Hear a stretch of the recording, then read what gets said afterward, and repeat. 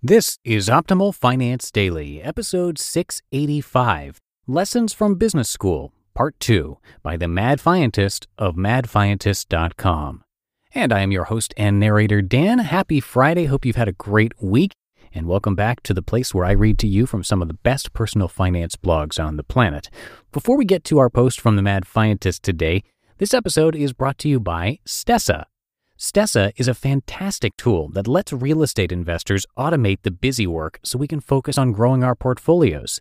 It ensures that tax time is a breeze and lets investors see all their properties and key performance metrics in one central dashboard. No more manually updating spreadsheets. To learn more and get started with a free account, go to stessa.com/OFD. That's stessa.com/OFD.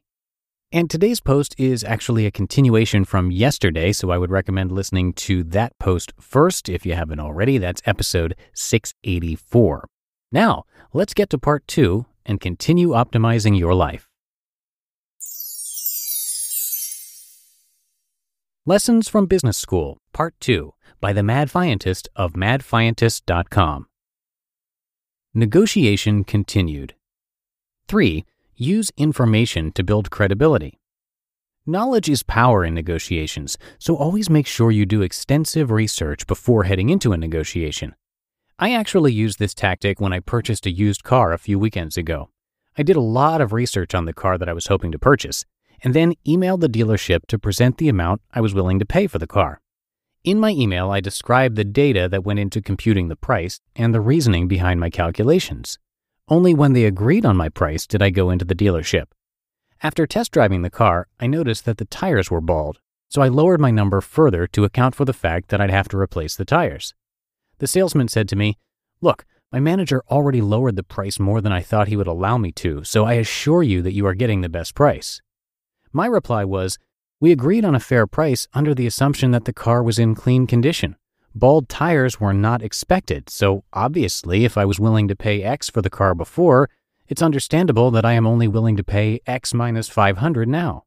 Since I had built credibility by presenting the information I used to compute the fair price, there really wasn't any way for him to argue with me at that point. He spoke with his manager again, they agreed on the new price, and we bought the car.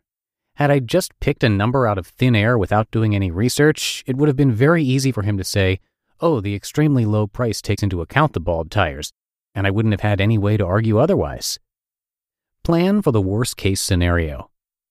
It's important to assume the worst and plan for it accordingly.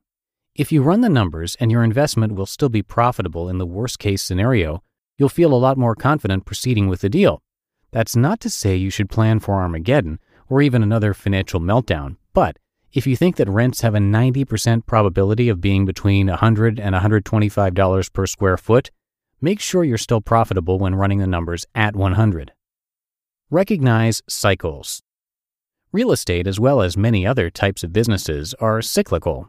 Even though it may feel like the good or bad times will last forever, they never do. If you can recognize when people are overly optimistic or pessimistic and get a sense for when the tides are about to change, you can position yourself to profit when others are losing their shirts. Align incentives. When entering any sort of agreement where multiple parties are involved, make sure that everyone's incentives are aligned. When I bought my first house and needed to replace my bathroom, I did a bad job of aligning incentives with my contractors. I paid too much money up front, so the plumbers had no real incentive to do the work quickly. It made more sense for them to work on a different job that they hadn't yet been paid for, so we spent weeks without a working bathroom. Think outside the box. For beginning real estate investors, the most common investment is usually some type of residential property, single-family home or a duplex, things like that. While these investments can be good for first-time investors, there are many other types of real estate that could potentially be more profitable. For example, industrial or warehouse space could potentially provide higher, more consistent returns. So rather than only focusing on finding the most attractive residential investment, it may be worthwhile to investigate entirely different and less obvious types of assets. Deliberate versus emergent strategies. No matter how much planning you do up front, things are going to happen that you weren't expecting. When they do, it sometimes forces you to completely change direction and develop a new strategy.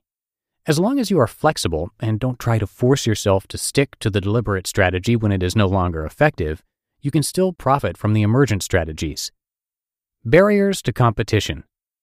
When choosing investments or starting businesses, think about how hard it would be for competitors to enter the market. If you are planning to develop a new retail store in the center of a city but anticipate many zoning headaches, for example, even though those headaches will be a pain to you initially, you could eventually benefit from the stricter zoning regulations. If you are able to tackle the rezoning process and complete the project successfully, the project will end up being that much more valuable after you do, because it will be difficult for a competitor to complete a similar project. Conclusion. In the final class, the professor offered some general advice to the MBA students as they prepare to enter the business world.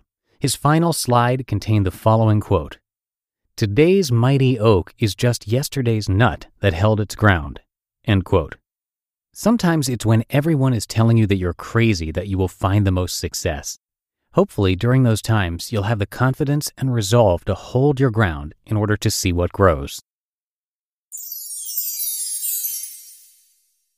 You just listened to part 2 of the post titled Lessons from Business School by the Mad Fientist of madfientist.com. And thank you again to Stessa for sponsoring today's episode. Stessa brings the institutional tools used by pro real estate investors right to you for free. It was built by real estate investors for real estate investors. It's tough to manage and track multiple properties, juggle multiple bank accounts, unsure how much money we're actually making each month. For all you rental property investors out there like me, Stessa is an essential and really cool tool every growing real estate investor needs. It automates the busy work so we can focus on growing our portfolios. It ensures that tax time is a breeze and lets investors see all their properties and key performance metrics in one central dashboard. I can't tell you how long I looked for a way to do that, and Stessa is exactly what I needed. To learn more and get started with a free account, go to stessa.com/OFD. That's stessa.com/OFD. And that'll do it for today and for this week here at Optimal Finance Daily. As always, thank you so much for being here and for listening to our episodes this week. Hope you enjoyed them and have yourself a great weekend. I will be right back here with you on Monday, and that's where your optimal life awaits.